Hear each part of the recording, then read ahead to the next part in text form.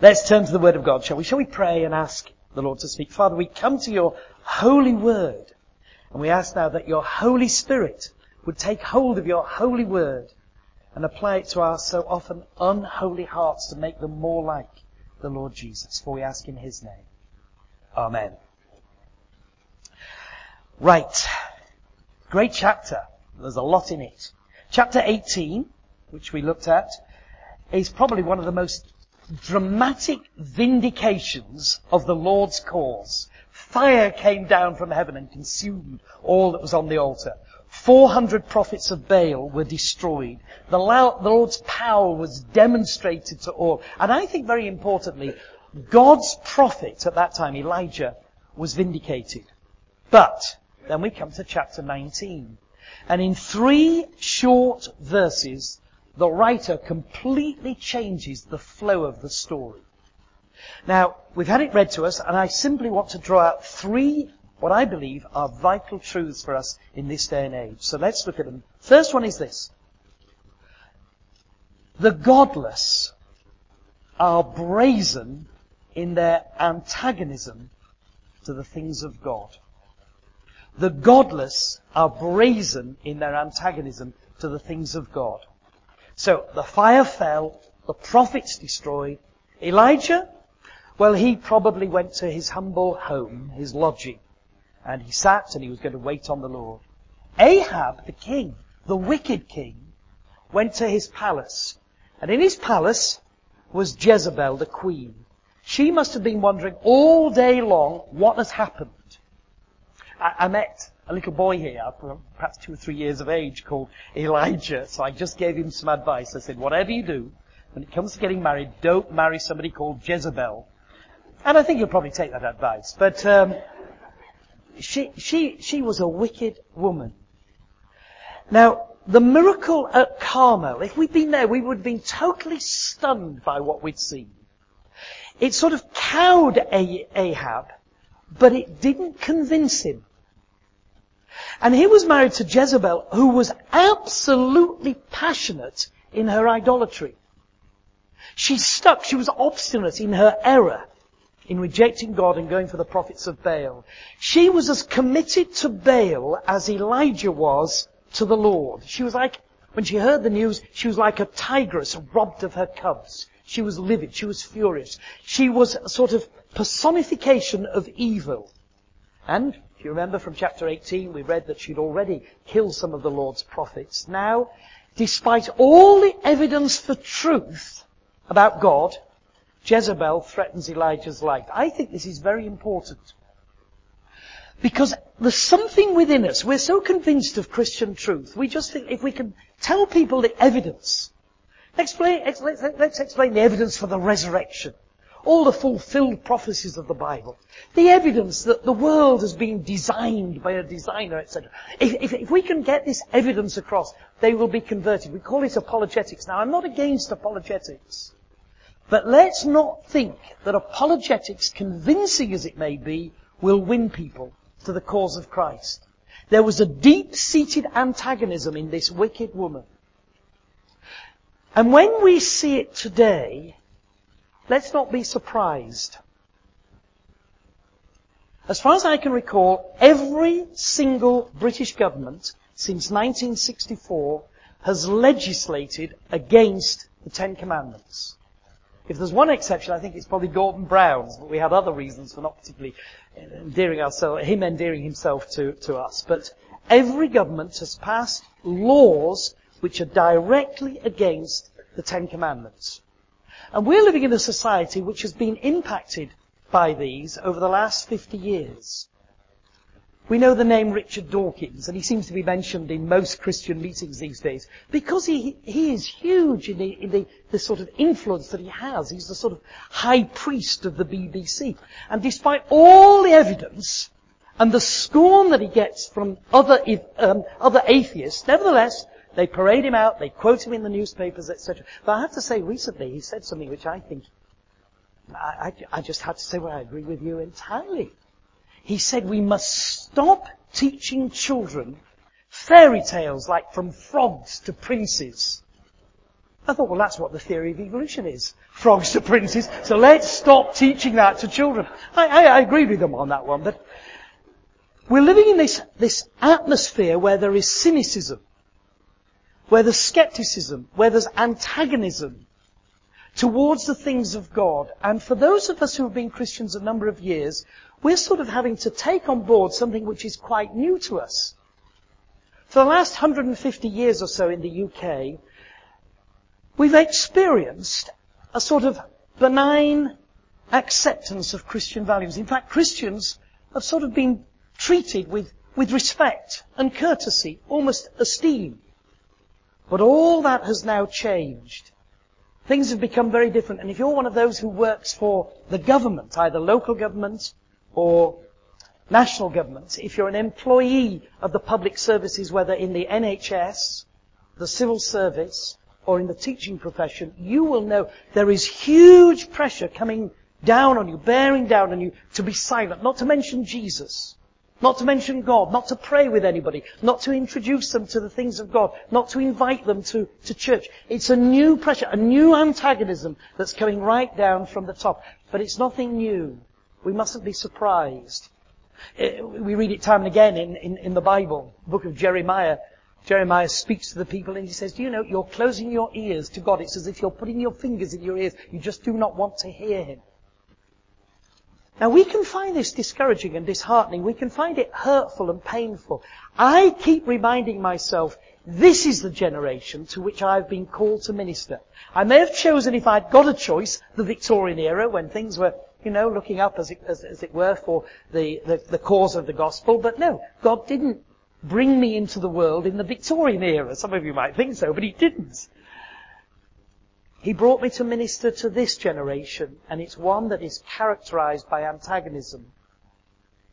Let's remember that the godless people, and there are lots of them, are brazen in their antagonism.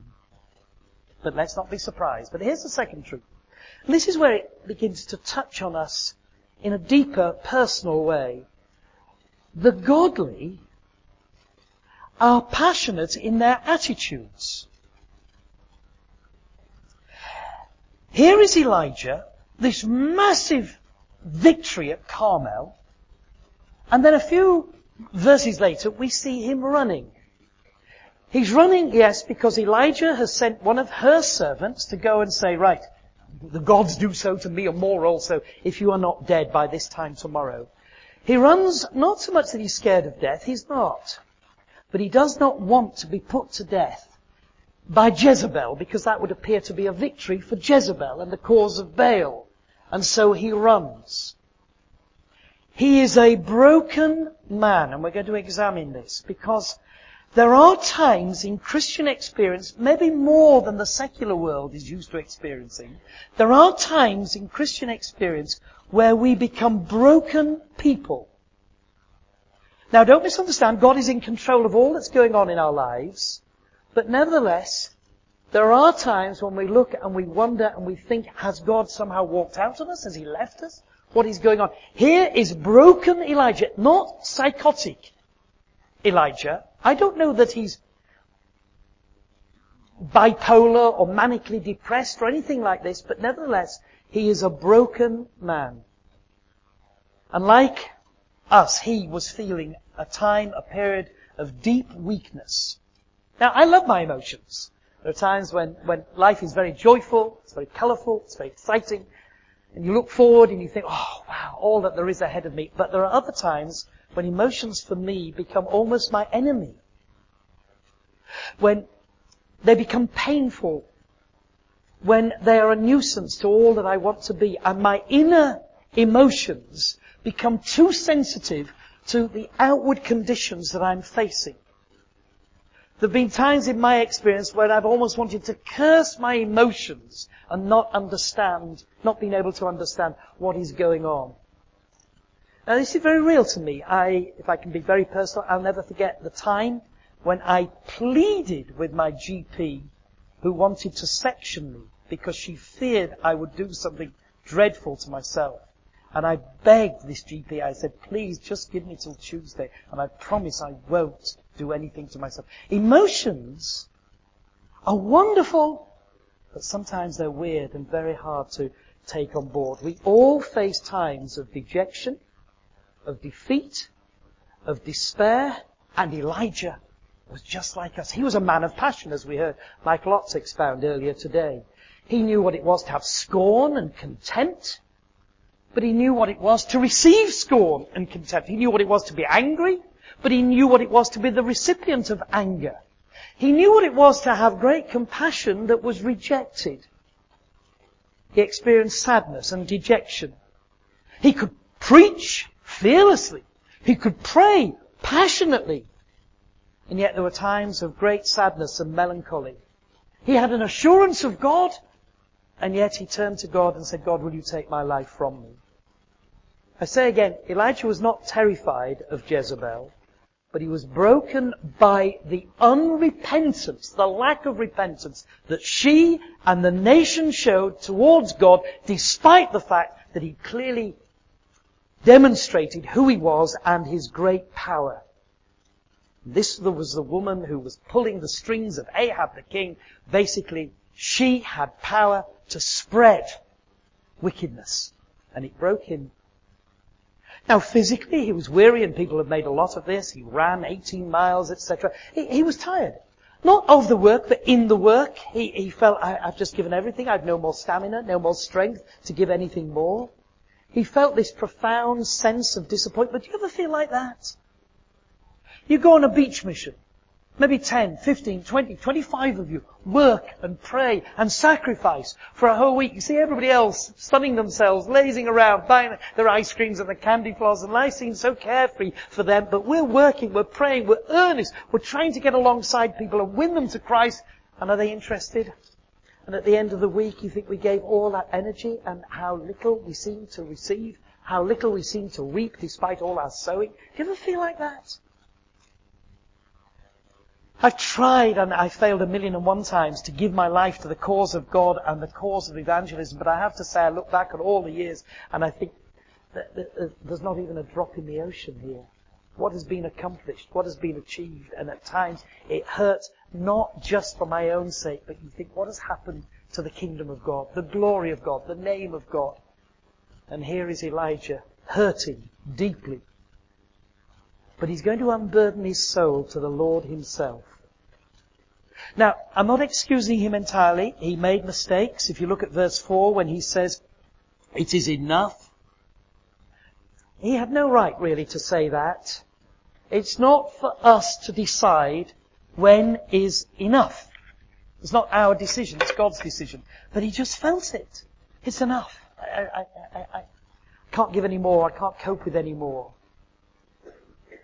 And then he felt he was all alone. It's easy to do that, isn't it? Oh, nobody else understands. Nobody else has the same vision, the passion for truth that I have. And I stand alone.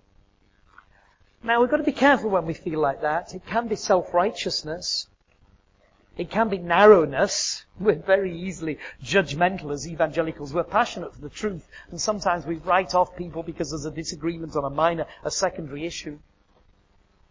It can sometimes be just faint-heartedness. But sometimes we feel alone. God's people are passionate in their attitudes. But I would beg us, don't be overwhelmed by emotions. The Lord's work is not a hobby. It's a battle. Everything I have and am and are, everything I want to be and hope to be, I want to give to the Lord. It's not just something I tinker around with at the edges.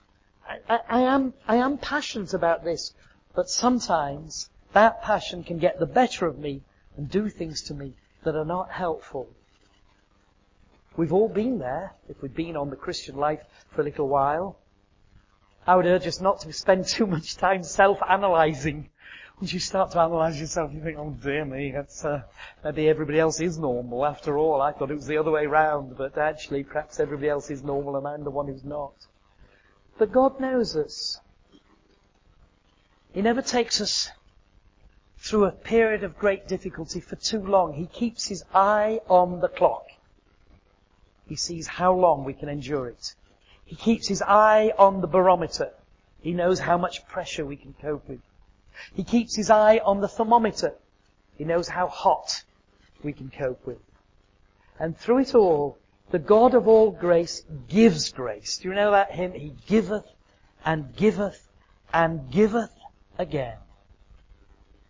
Years ago on Beach Mission, sometimes we used to sing a song.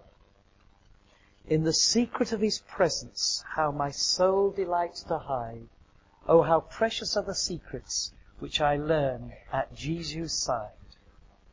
And whatever battle is raging around us, and maybe getting very close to us, it is still possible to come into the very, very precious presence of God and bask in the overwhelming sense that He's here and He's ministering to me. And we're going to see that's exactly what happened to Elijah. Antagonism, yes, don't be surprised. Passion in our attitudes, yes, but don't be overwhelmed by them. And just one third truth. God is compassionate and caring in all His actions. If you are a Christian, if you've come to that definite, deliberate moment in your life where you've turned from your sin and you've asked Jesus Christ to become your Lord and Saviour, if you are a Christian, listen, you belong to God.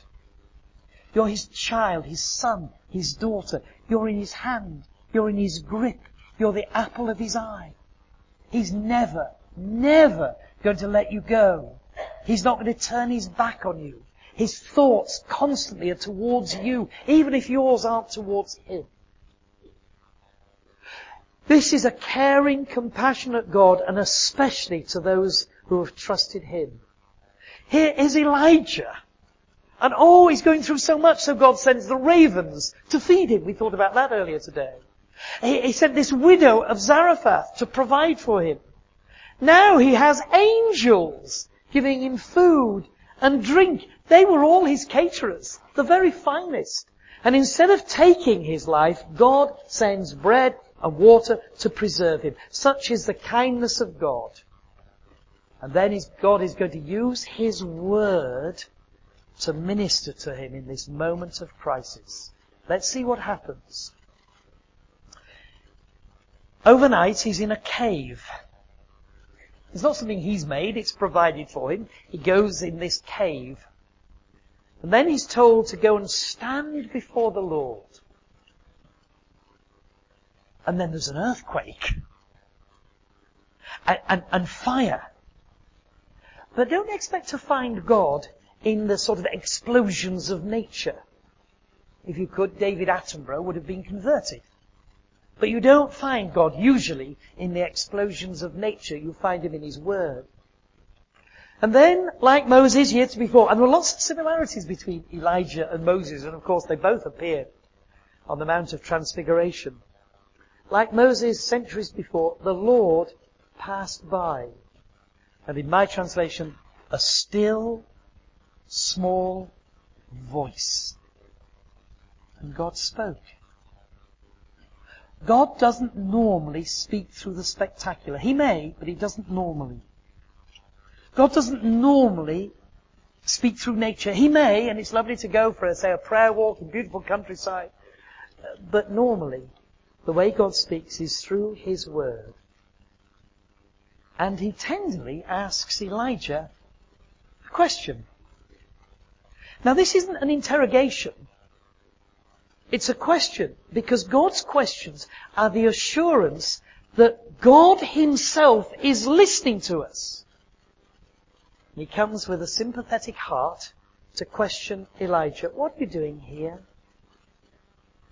And the question is like a key, which sort of opens up a great sluice gate, and suddenly out from the heart and the innermost being and the deepest emotions of Elijah comes gushing this full stream of, I have been very careful for your name, I've stood for you, I've lived for you, I've spoken for you, and this is what's happening for you. It all just pours out to the heart of God.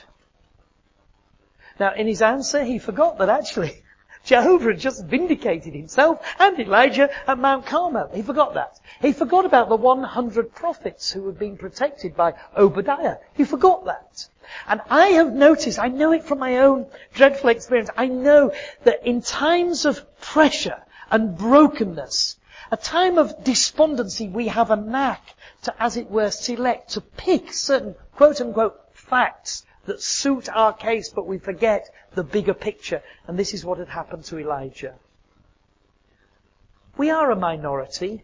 Hey, it's great to have every one of us here at Kevin Lee, but it's not very many really, is it, compared with even Newtown, or Powys, or Wales, or the UK, or the UK and Scotland. We're very, very small compared, aren't we? We're a tiny minority, but it's always been that way. Charles Haddon Spurgeon, if you read his biography, and it's worth reading, was involved towards the end of his life in what was called the downgrade controversy. No time now to go into it. It's fascinating. 2007 Baptist ministers voted on the issue of the downgrade controversy. Here was Spurgeon. 1 million people every Monday morning used to read his printed messages. When he was just 20 years of age, he had a congregation of 20,000.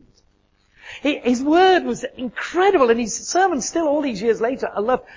But there was a vote on an issue which was dear to his heart, on whether they would stand for the truth or not. 2,000 of the 2007 voted against him. Only 7 pastors voted with him. Now we look back and think, oh wow, it's so clear that Spurgeon was right and they were wrong. That Spurgeon was in the tiniest of minorities and it broke him. Let's remember, we are just links in a chain. We go on a beach, we try to work with boys and girls and families, but compared with the vastness of the beach, there's not very many. We give our lives to working, say, in prisons, or in schools, or universities, or in church work, or what. But actually we touch very, very few. We are just a very tiny, tiny minority, and yet this is God's work. And God is always a majority. One with Him is certainly a majority. And God listens. And He comes to this broken man who asked that God would take his life. And as Michael said, Elijah wasn't even going to die. But interestingly, a number of people in the Bible asked that God would take their life. Moses prayed that. Job prayed that. Jeremiah prayed that. But actually, God had further work for them all to do. God didn't answer that particular prayer, as we heard earlier. But instead of taking his life, do you know what God did? He, as it were, gave Elijah further work to do. He said, Elijah, I want you to go and anoint Hazael to be king of Syria. Oh, so God is Lord over a non-Israelite country? Yes, He is. And more than that, I want you to anoint Jehu, king of Israel. So, God, you're going to re-establish your rule over the northern kingdom? Yes, I'm going to do that. And Elijah, I have a young man, Elisha. He's going to work with you. And Elisha felt he had no claim over Elisha's life. But nevertheless, Elisha came and worked with him and cheered Elijah's heart. But it's interesting, Elijah basically fades into the background for quite a while and comes back in 2 Kings, the beginning of 2 Kings. God is a compassionate and caring God in all His actions. So do not be unbelieving. God knows what He's doing. And the God who cares for you can cope with you. And whatever you're going through, the Lord God knows and He understands. And if your pain is felt because you feel, I haven't been able to accomplish anything for the Lord, leave it with Him. Leave it with Him. God never wastes any pain.